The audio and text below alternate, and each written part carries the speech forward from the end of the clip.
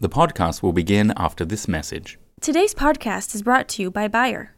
We address some of the world's most pressing global challenges and continue to develop new solutions. As the population continues to grow and its age increases, we will need better medicines and high-quality food in sufficient quantities. To learn more, visit www.bayer.com.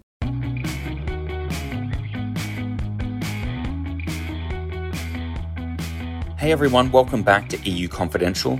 This week we have another special episode in our series EU Confidential Goes Green. I'm your host Ryan Heath, the political editor at Politico Europe, and you're listening to the #1 EU politics podcast. Let's put aside all of this Brexit uncertainty as we hurtle towards yet another summit that's going to deal with Brexit and yet another possible Brexit date. In this episode, we're going to use highlights from a debate Politico conducted Tuesday night in Brussels. It was called The Great Debate on Climate. We had representatives of 6 of the 8 parties in the European Parliament, and it was a very interesting discussion. What you're about to hear is highlights of about 2/3 of that debate. Now, it's important that you understand who you're listening to. So I'm going to introduce the candidates in the order in which you hear them speaking first. First up is Joe Leinen. He's a German Social Democrat from the Socialists and Democrats. After him is Mark Demesmaeker. He's from Belgium's New Flemish Alliance, and in the European Parliament, his group is the European Conservatives and Reformists. Third is Frederik Federley. He's from the Alliance of Liberals and Democrats in Europe and Sweden's Centre Party. Then there's Marisa Matias. She's from the Green Left group in the European Parliament and from Portugal's Left Bloc. Then there's Thomas Waits. He's from the European Greens Free Alliance in the Parliament, and his party is the Austrian Greens. And finally, from the biggest party in Parliament, Adina Vălean. She's the European People's Party and a Romanian Liberal Party member. Let's get into the debate.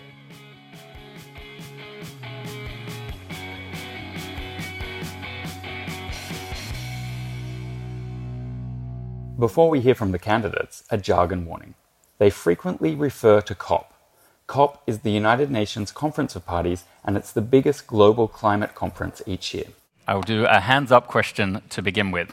Thousands of school students are striking each week in hundreds of cities around the world to demand that politicians, like each of you, do more to protect their future. Can you raise your hands if you support their strikes for the climate? Ooh, 4.5 or 5, I'll give it. Each of the candidates, except for the European Conservatives and Reformists, stated that they support the strike. Now the hard part. Supporting the students is an admission that the current policy has failed. So do you accept until now that we have failed those students? Okay, that was a hands up from everyone. Joe, you get to explain in detail now. Definitely we are not doing enough. We are too slow. And we waited for these COP agreements and had an excuse that the others are not doing enough. So the blame game around the world, I think that's finished. We are now confronted with the newest science findings, and I think Europe must go its own way.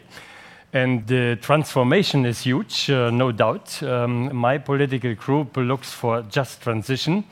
We have seen the Gilets jaunes in France. I had a steelworkers family on the Sunday evening back home, and the father was saying, how can I buy an electric car? I have not the money. So there's a lot of additional policies necessary, social policies, reorienting the financial sector, not subventioning what we don't want, but privileging what we want. And in this case, I think we must make a big jump in the next years, definitely in the decisive next decade. Mark, as the person who wasn't supporting the strikers, tell us why you don't think we failed these students. Oh, a little bit of nuance. I don't support striking or I don't support skipping classes. Mm-hmm. But of course, I admire their dedication and I admire their engagement for the climate. What I'm a bit afraid of is the fatalistic and the doomsday mentality that you sometimes find part of this movement. Because we don't need to be fatalistic. We need to be optimistic and we need innovation. And we can find innovation and human creativity to tackle the problem in a very practical way and to go forward. But of course, I understand their frustration. Now, we have been voting the last term, we have been voting a package on climate, on energy, and now is the time to implement this, of course.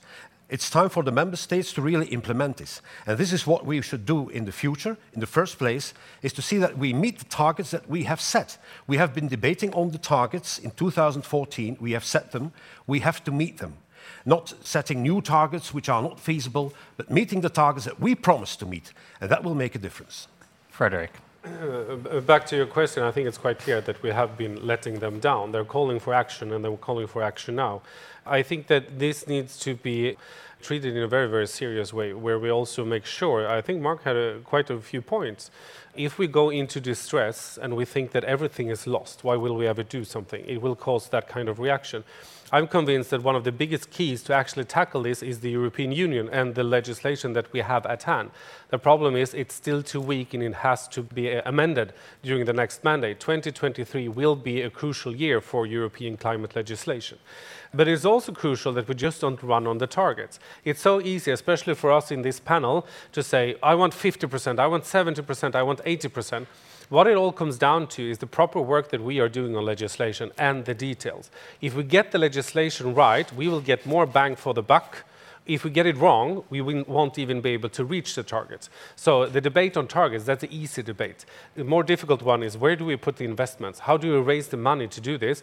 And that is totally possible to do, but we have to make sure that we spend every euro in the best way to get the most climate advantage and not just to raise the biggest possible target. Marissa.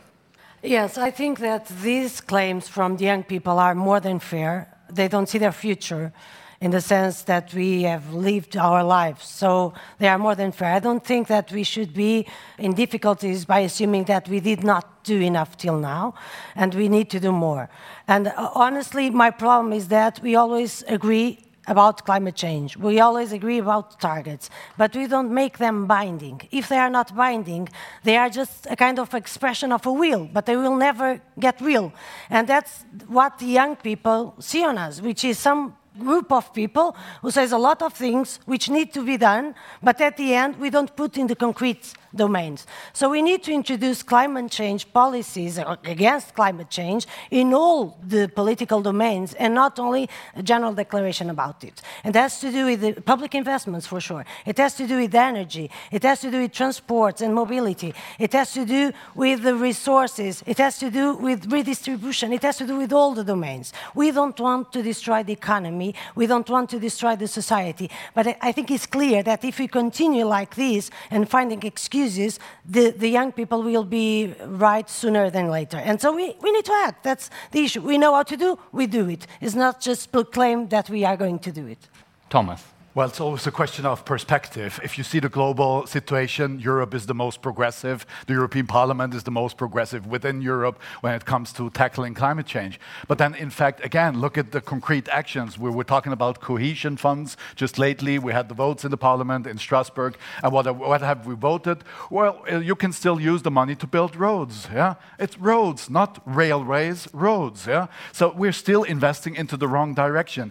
And sure, I mean, I can tell the youngsters, look, I mean, we're the most progressives of the world, but then they tell me, look, our CO2 emissions are rising year by year, and they reach another maximum every single year. So stop talking, go into action. And I'm very much with my colleague, yeah, we have to invest into the right directions, and Europe can. I mean, which other region of the world could? We're the richest region of the world, and we're very influential on the world markets, also world trade, and we could actually substantially influence also trade policies if we demand fair and also climate-just international trading systems. We could also have an influence to other regions of the world. Adina, the final word for you on this question. I encourage young people to express themselves in problems of the society. We need that. By the other hand, I disagree that we failed. And I'm going to give an example to you and to them. Through legislation and through action, we managed to, in 20 years, from 1995 to 2015, to reduce the emissions in the new cars with 36%, and that is something. Of course, there's new legislation in place now with tougher targets, so we'll have another reduction, so on and so forth. So we have results. We put a framework in place. It was a lot of work, and we I think it is something good, but we need to focus on the implementation. And there is a certain hypocrisy at the level of the member states who are maybe represented in a way in the European Parliament, but when they go home, they do not actually implement the legislation. And we had, for example, the 550 grams CO2 initiative, and I didn't see much support. And we have member states who are completely burning coal, and we just know that 68% of the emissions in the power sector are coming from coal. So we have to stop to be hypocrite. Okay. For the next question now, Michel Barnier, who may well end up as the European Commission president, said that climate change doesn't stop at borders, that Green Europe must be a priority, and that we need to pay for carbon emissions in all sectors and massively invest in technologies such as hydrogen and batteries to avoid falling behind China and the US in the development of those technologies. This amounts to a Green New Deal for Europe. So I want to know, do you support such a Green New Deal?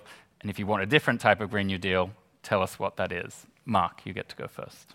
Obviously, investing in research and development is the best that we can do. We can set high targets and higher targets again, but then we will staring at our own navel. With innovation, with new technologies that we can develop in Europe, we can export this technology to the rest of the world. Don't forget that the rest of the world will grow. It will grow substantially. I was in Nigeria for an election observation. 180 million will be 400 million by the end of 2050. And then I'm speaking of Nigeria alone, the third most dense populated country in the world will be. They will all need energy, and they will develop. So we have to develop new technologies so that they can do it in a sustainable way, in an affordable way, because we don't want to deny them their development. So indeed, we have to invest massively. We have to accelerate there in research and development, because it will come from there, not from anything else. And we have to put this really into practice. Frederick. A Green New Deal is a good way of tackling the grandfather syndrome, which is striking all through the European Union. The grandfather is sitting with his pipe on the porch in the sundown, and he's so pleased with all the Olympic gold, silver, and bronze medals he got in the 50s, 60s, 80s, 90s, and then there were no more. We can look at supercomputing, we can look at these new technologies racing, where we actually are falling behind. China is beating European car manufacturers on electrical cars because we have been protecting them in the wrong way. We need to be on the forefront, making sure that the Green New Deal becomes proper investments in new technology, innovation, and industry all through Europe. There is a lot of money to gain from this sector. So the ones who are only into the market and do not really care for the environment, look where the money is going and where it will go in the future, and it will go in a clearly green direction. If you want to be a smart investor, if you want people to ask for your products, your car, whatever it might be, make sure you go into the green sector. So what was just a few years ago seen as only a cost in the national budget or your private budget, taking environmental responsibility, will actually be the thing that is putting the gold on your plate, not in the bad way with extra bureaucracy on national level implementation of European legislation, but actually giving us new jobs, new money, and a new future for Europe. Marissa. I think we have the capacity to totally reframe the model of society without neither kill the economy nor the society itself. But we need to have the will to change. So we need to have investment, but real investment for 100% in renewable energy society, because that has to be our target. We cannot stay in the middle, otherwise we'll not get to the target. We need to have a proper investment plan and redefinition of agricultural model and the food that we put in our places and the consumers' redistribution circuits that we have, and we need to take it into account. So, as I said, we have already the answers. Of course, science and technology are fundamental, but we cannot excuse the fact of the things we still don't know today in order to not act on those things we already know.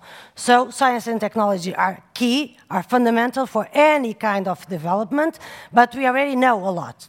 Another thing, and the last topic, is that we are always listening people saying, okay, we do, but member states then don't implement. I'm sorry, we didn't do enough. We don't have a proper policy at European level for fighting climate change. Thomas. Well, I'm open for innovation, but the good message is we have the technologies to skip fossil fuels. They're there, they're in place, they're working. Yeah, we just need to invest into them and build a new future. And I mean, it's ridiculous that planes and kerosene is not properly taxed. It's ridiculous that ships still drive around with the most polluting diesel you can ever have on the globe. Yeah? This is ridiculous. I mean, I can get a plane ticket to any city in Europe for 100 euros, but if I take a one-way single train from Vienna to Brussels, it costs me 250. So I'm punished if I'm doing the right thing, and I'm granted if I do the wrong thing, taking a plane. This must end. So yes, a CO2 tax must be put in place just to show the real costs of the life we live, and also to kind of direct consumers to take the right choice, or at least grant them positively to take the right choice. Yeah? I mean, electricity and batteries, if we change to electric cars, and if we fueled them with electricity that has been produced in coal power plants in Germany, as an example, we haven't won anything. Then it makes more sense to take the diesel directly because you have a better revenue of energy output to what you put in. Still on the Green New Deal, Adina. I support the sense of Michel Barnier, of course. I thought at the beginning that you are going to comment on Brexit. Please, well, no Brexit. We are actually in a new Green Deal. We are in it. The society expects us to act, and I think it's very acceptable for the society to change. But in order to make it a success, it has to be an economic success for the world to embrace it in the markets, or else it will be just something, a rubber stamp on a pile of legislation we are producing, but in reality, the electric cars are having only 2% take-up in the market. They are out there, and if they are not subsidized by governments, then actually the buyers are not spending the money on electrical cars. So what can we propose to people? Take an expensive train or buy an expensive car? We have to let things evolve in their way. And just a word about green infrastructure. I think if we want to do something concrete, for example, we can imagine to have a trans-European network of green investments so that we can see and follow projects which are green in all the areas. The final word on the Green New Deal is yours, Joe Leinen. Yeah, climate protection needs a new social contract. This transformation affects merely all aspects of society and economy, and call it a new Green Deal. That's, let's say, the target to have really everybody on board. And it is first place an environmental question, but is as well an economic and social question. And I'm chairing the China delegation in the parliament, so I can only confirm what was mentioned here, that we are in the middle of a race for the new technologies. And China has a long-term plan. They know exactly what they want, they know exactly what they do, and we are lagging behind. And it's a shame that we are not able to produce our own batteries. And solar cells are as well in China, but there are many more climate-friendly technologies that have to be developed and brought in the market, and Europe has everything we need. So I think the new framework that we are building in taxonomy, the new financial system, and the new legislation that we have done, I hope will raise a lot of investments and innovations in the next years. Now, time for another round of quick questions. So the preface is that the EU and Europeans are sometimes complacent about their climate achievements, even though with slow population growth and economic growth, the targets are not always that hard to meet. So my quick question to each of you is, name one thing that you've sacrificed in the last month to assist the climate. Frederick, you get to go first. My family. Explain. Well, being here doing the legislative work, that means that we're taking the job seriously. I've been working on the ETS, I've been working on renewable energy and several other environmental and climate files. That means also giving up on my family to be here and do the proper work. Marissa. I think we all sacrifice our families, but I sacrifice, for instance, my comfort, but I discovered that walking is really comfortable. So I walk a lot instead of I was doing before. Good. Thomas, your turn. I take the night train instead of the planes. I eat basically organic. I eat very little meat. I'm not a vegetarian or vegan, but I eat very little meat. I also contribute through that, so I try to live what I'm politically promoting. Now it's competitive. He sacrificed two things. Adina. What can I say? I took plastic out of the house, more or less, because we are trying to be sustainable. I wanted on the record, Adina rejected a plastic water bottle. Because it's plastic bottle. Yes, Joe. I have a hardship to throw things away. And in fact, in my house, we repair. Whether it's the TV, whether it's the washing machine, whether it's other things, we have a second use and try to recycle as much as possible. And finally, Mark. I live in Belgium. I commute by train instead of by car, as I used to do. And a lot of other things, including spending a lot of time in nature, in planting trees. I've spent some weekends with some environmental groups, planting new forests in my own hometown. And that's what I like to do, and it's healthy. Now, because of climate consequences, is it morally wrong to take monthly holiday flights? Hands up if you agree. We've got Marissa, Joe, and Thomas saying it is morally wrong. That's fine, there's no pressure. Second question, is it morally wrong to own a car? So we've got Marissa, yes, and 5 no's.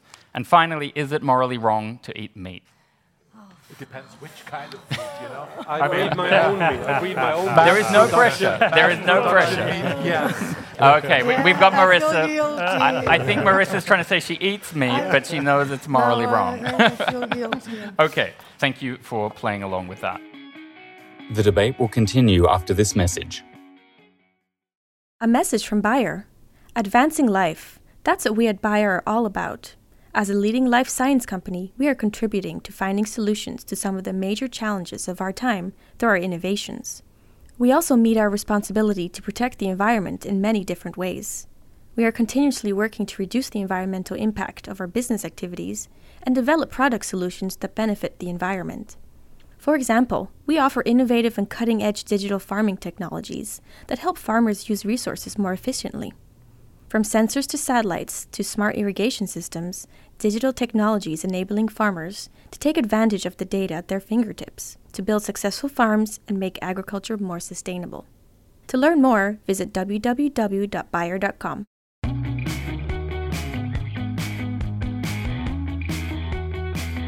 Just before we get back to the debate, here's a quick word about a special event. This weekend, EU Confidential goes to London, and you can see and hear the team in action. We're live on stage this Sunday, April 7th, from 2:30 to 3:30 p.m. at the Podcast Live Festival. Our special guest will be Emily Thornberry, the UK Shadow Foreign Secretary. You can buy tickets to our show for £12 or an all-day ticket for £30 to see up to a dozen of your favourite political podcasts. Just go to the website, podcastlive.com. Now, let's get back to the big climate debate. We can get on to a deeper question now. The question is around the punishments for people who break the rules. Germany is set to miss nearly all of its 2020 climate targets, despite a massive investment program, particularly in renewable energy. When countries miss their budget target, Germany usually wants them fined. So shouldn't German companies and the German government be fined for failing to meet climate targets and cheating environmental standards tests, as we saw with Dieselgate? Thomas, you get to go first. Yeah, definitely yes, because climate change is not just an environmental threat, it is also an economical threat. So it's an economical topic. Countries that are not reaching their climate targets should definitely be punished by money, because money rules the world, and this is the language that governments understand. We have next Adina. Well, that's why I'm referring to implementation. And we need to understand what is exactly going on. We need to understand why it's not implemented, because I don't think the German government is a bad government and they don't want to implement or to reach their standards. But there are reasons behind that. And we need to have a very good analysis to understand if our legislation is actually realistic or where we can fine-tune things so that in the end we'll be successful. Just at the last COP, we decided on the rules of reporting so that we will know in New York we can take stock of who is doing what exactly. Or else everyone can pretend, I don't know what, but in reality, maybe not being able to comply with the targets. Joe, indeed, the resident German on the panel. I will not excuse my country, who was a front runner. Then we decided to step out of nuclear.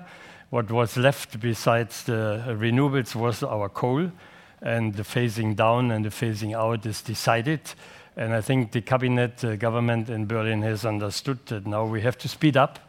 Yeah, we have the biggest base on industry, 5% is industry in Germany. That needs, of course, innovation and breakthrough. And let's hope that we get better, because we must get better. Thank you. Mark. Yes, well, member states have to take their responsibility. If they make a commitment, they should meet the targets, and they have to make the right decisions. Should they be punished? I believe in incentivizing rather than really punishing. But of course, it's about making the right decisions and to have an open mind also to all solutions on the table and to all technologies on the table. If you phase out nuclear, which is the most CO2 neutral technology that we have today, to replace fossil fuels, that is a fact. If you phase them out, then you have to realize that replacing them by renewables means that you will have to take into account that these renewables are not always reliable and that you will need a backup. And what is the backup? That's fossil fuels. My plea is for an open mind, also for all technologies, where also new evolutions and technologies are being prepared. Frederick. What you're basically doing with your question is putting the thumb in the eyes of every lawmaker, because we're quite happy to put forward legislation. We're happy when we got a deal, we're passing plastics or whatever it might be. Then at the end of the day, did it make any difference? And I think this is one of the institutional problems that Europe has. If European Union is going to be effective and if we're going to be successful, there has to be consequences of not abiding both international treaties and our own targets and legislation. If we do not comply with what we, in consent, decided, we will have to be fined. Otherwise, there's no meaning following our own legislations and proposals. And Marissa, finally. I'm alone here. I don't think so. I don't think sanctions are a good way. Mm-hmm. We cannot buy everything, you know. And by putting the debate always on sanctions is to say those countries who have the money, they can keep doing what they do. They can just still do whatever they do, but we can call it green because they pay a sanction at the end. They have the resources to do so. So I don't think so. I think when we talk about a structural change in our society, it means also that we cannot buy everything. And we cannot buy pollution. We cannot buy emissions. We shouldn't. We should not be able to buy the destruction of the planet. So if our word, our commitment to ourselves is not enough, what are we doing here together? If we don't have the capacity to say, okay, this legislation is binding, so we need to accomplish that, what are we doing? So I do not support that, because that's a way of giving an advantage for those which can pay to keep doing the same shitty things. I'm sorry. Mm-hmm. I don't agree. Very open-minded on the language here at Politico. I have a confession to make to you all. I skipped a question, which was Marissa's chance to go first. So I'll go back to that one now. And the question topic is China. Basically, what's the point without China? So what is your strategy to convince China to come on board with serious emission reductions, clean technologies, etc., while also not giving Europe a free pass? Marissa, you get to go first. That's a long story, isn't it? Because a few years ago, European Union countries did not even hesitate just removing the units of production, our factories, to China and to other countries, not even paying attention to the fact that they don't pay enough salaries, that there's no workers' rights which are guaranteed, or health insurance, whatever, nothing.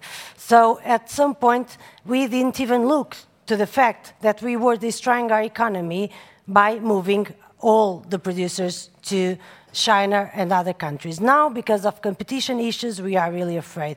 Honestly, I think one of the problems was that we have adopted the Chinese model and other models to the European Union by not giving proper conditions to people to work, to live, to have dignity, to have quality of life.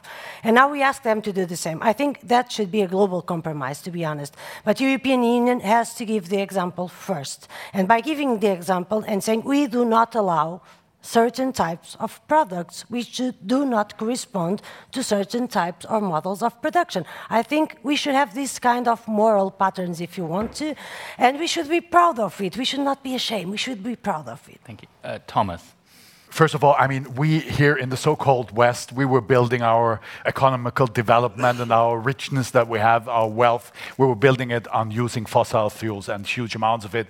And we know that I think 80% of all the pollution that we have set into the atmosphere came from the so-called Western states. So I think we should be cautious on now lecturing developing or upcoming states in how they should organize themselves. And also China did a good job on tackling poverty. And I don't think European economy is destroyed at all. We're still the richest region of the world, and we have a very strong and very functioning economy here. What I think is that Europe should start to apply the same standards that we apply to European farmers, to European industry. We should apply the same standards to imports of products, and we should realize that we're externalizing big parts of our CO2 emissions, factories in China, soy plantations in Brazil, and these CO2 emissions are not counted on our budget, but in a way, parts of that should. So let's do our homeworks first before we lecture half of the world.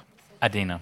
Well, I'm not an expert on China topic, as is Joe, who is chairing the delegation with China, so he has an advantage here. Of course, we met. Chair of the Environment I met them at the COPs. I didn't believe them truly, what they are saying they are doing. I think the problem remains how we can convince the rest of the world to follow our steps and take action, China or others. And I think by showing that the economic growth and the profit, it's decoupled by emissions. So we can reduce emissions and still be profitable, and then they will follow. I don't think, on the contrary, they will be so convinced. Of course, trade itself has its possible leverages. It's not fair that they can export or import on our market products which are produced with a high amount of emissions, while we are putting a lot of pressure on the competitiveness of our industry producing the same stuff. So I think we can act here in a way convincing too. Joe. China is definitely a partner for the European Union for climate protection. The Communist Party itself has recognized that for its own survival, reduction of emissions is a key question. And one of the 5 principles from the last Communist Party conference was eco-civilization. So they do a lot, that's good, but they still have this narrative that they are a developing country. And I think from Kyoto to Paris, there is a big change. In Kyoto, we had a common but differentiated responsibility. And China is still claiming this principle that they have to do less. Now they are world power, they are by and large developed. And I think when they are still building 600 coal power stations in the planning, it's not on. I mean, they have to shift as well. And we have to take care, if we do now the 4th round of emission trading, where it really costs money and it is harder for our industry, that then products coming to our market somehow get monitored, whether our partners do the same. Otherwise, we need a border adjustment by an environmental levy. The border tax. Mark. Well, as I said in the beginning, we need partners around the world, not only China, but other regions in the world which are developing. And I can't stress enough, we will use a lot and we will need a lot of energy in the decades to come. The last report of the International Energy Agency showed that China has increased its use of coal by 5.3% last year. 5.3% extra coal. So what are we talking about here? This is disastrous, of course, for the climate. A lot can be done in our trade negotiations, of course, and we have to do that with all the parties we trade with. We have to raise the concerns there and to include it into these agreements. And on the other hand, of course, China has said, we don't want your plastic waste anymore. Take care of it yourself. So the export of our plastic waste to China has stopped, which is good, because that will incentivize our own industries to tackle this plastic waste, to reuse or to recycle it. We've just voted a single-use plastic legislation, which is a boost for a more circular plastic economy, and that's the way to go. We got it. Time's up. Frederick. I think there are several parts to this. One is on reciprocity. How do we use our own legislation, and when we do import from other countries, are we holding them to the same standards as we hold our own companies and producers or farmers or what it might be? We actually, after a tough fight with the guys from the council over there on veterinary medicine package, said that we cannot continue to import meat from other countries which are using antibiotics in a way that is not legal in the European Union with the new package that comes into force 2021. And if we're starting to use reciprocity, it could be a really, really powerful tool, especially since we are working now together with Japan in the biggest free trade agreement. We're working together with Canada. At one day, Trump will be gone, and there will be proper talks with a great country again, United States. We could set the global standards, and China can then choose to be in that or be outside it. And outside that will be being outside the economy. So here we actually can use the free trade agreements, our positive laws, which we are passing all the time, to set the global standards, which actually can be a great help in this sense and in other sense. And either China do it by their own will, or we will force them financially. Mm-hmm. Officially, we should end, but I'm going to squeeze in one more question, because I think it would be nice to ask a specific question to each of you. I'll start with you, Adina. Manfred Weber, your candidate in the EPP for European Commission President, doesn't say much about climate. Can you offer us some proof that he takes the issue seriously? That's accordingly to Politico. I wouldn't say it's completely Hit me with true. The proof. Hit me I with wouldn't the proof. say it's completely true, because the work of our group was tremendous on this. We pick up on all the subjects. We were very constructive. But what he says is this has to be seen together with the competitiveness of the economy and with the creation of jobs.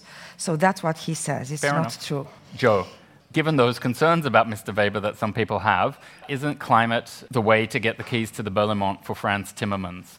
What can you offer ALDE, the Greens, to cut a deal to get Franz in instead of Manfred Weber, using climate as the lever? Franz Timmermans is the first vice president for sustainability.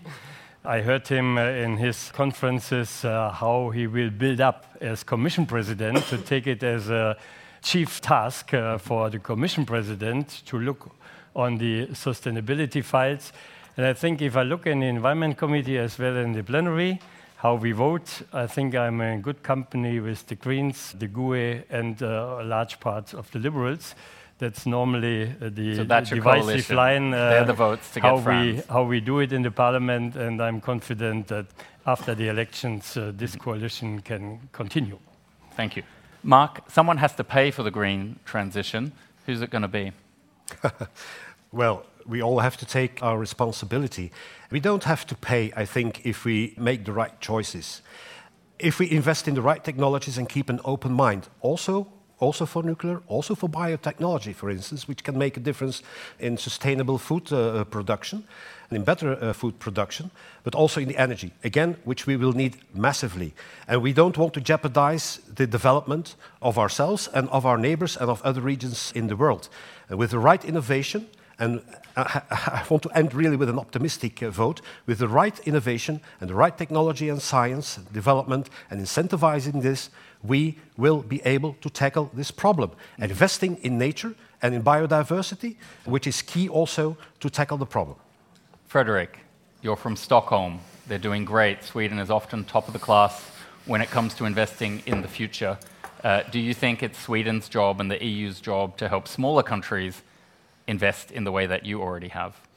Yeah, solidarity is also a big part of Swedish tradition and history, but also doing this is like helping the one who's in need for food how to fish instead of just giving the fish.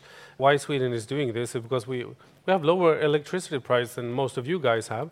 We have business that are competitive to your guys. We have research which is competitive to your guys. We're making money of this. I would say we're one of the richest countries in the European Union because we started this transition in the 70s and continued in the 80s and so on and so forth. So we're making money, we're having a good time. I hope you will join us on board on the train. Marisa, one of the difficulties of this issue is achieving a just transition. Energy poverty is an issue. What's the single action the EU should be taking to make sure that we reduce energy poverty? There's no reason in a region like European Union that we still have energy poverty, because we don't lack energy, we don't lack resources, we don't lack the means, so we just lack redistribution and justice. So of course we need to take serious measures in this domain, and I think through investment, which I don't consider a cost, But something that we will gain in the future is a way of guaranteeing that the access to energy is something to everyone, not only the energy, but also the water, which are two of the threatened areas with the climate change. So that's crucial, and that's one of the ways that we have to go. And I'm sorry to say shitty. No, I said it again. Sure. I love it. Thomas, both Manfred Weber and Franz Timmermans need your votes. They need the green votes to become European Commission President. So it means you're ideally placed to trade those votes for promises on climate policy or leadership of key environmental or climate committees or task forces. What is the green price going to be for supporting one or the other for Commission President? Well, promises are not going to be enough for sure. We want to see concrete steps to tackle climate change, and we can finance that. I mean, we have to tax multinational companies just as everyone here in the room is taxed and every normal company is taxed in the European Union. There's enough money on the market that we can use for the transition. And also, we could reduce military expenditures because you can have the biggest military of the world. How are you going to defend Europe against climate change with the military force? It's not going to work. So I think this is questions that we have to talk about. But we're open to negotiate, but the price is going to be high. High in terms of serving people with what they need to build their future on, and not because of we're the grains. Yeah. To all 6 candidates, thank you very much. That wraps up the first of Politico's great debates here in this EU election season in 2019. Thank you, all of you. Thank you. You were listening to 6 candidates who are running in the European Parliament elections in May 2019. Thanks for listening. That's all we've got time for on this episode.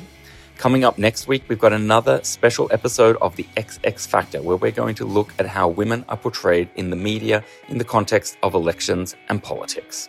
As always, podcasting is a team effort, so I have to thank Wei Dong Lin, Christina Gonzalez, and Andrew Gray, because without them, this episode wouldn't be possible. And remember to subscribe wherever you found this podcast so we can help grow our community and make the podcast bigger and better.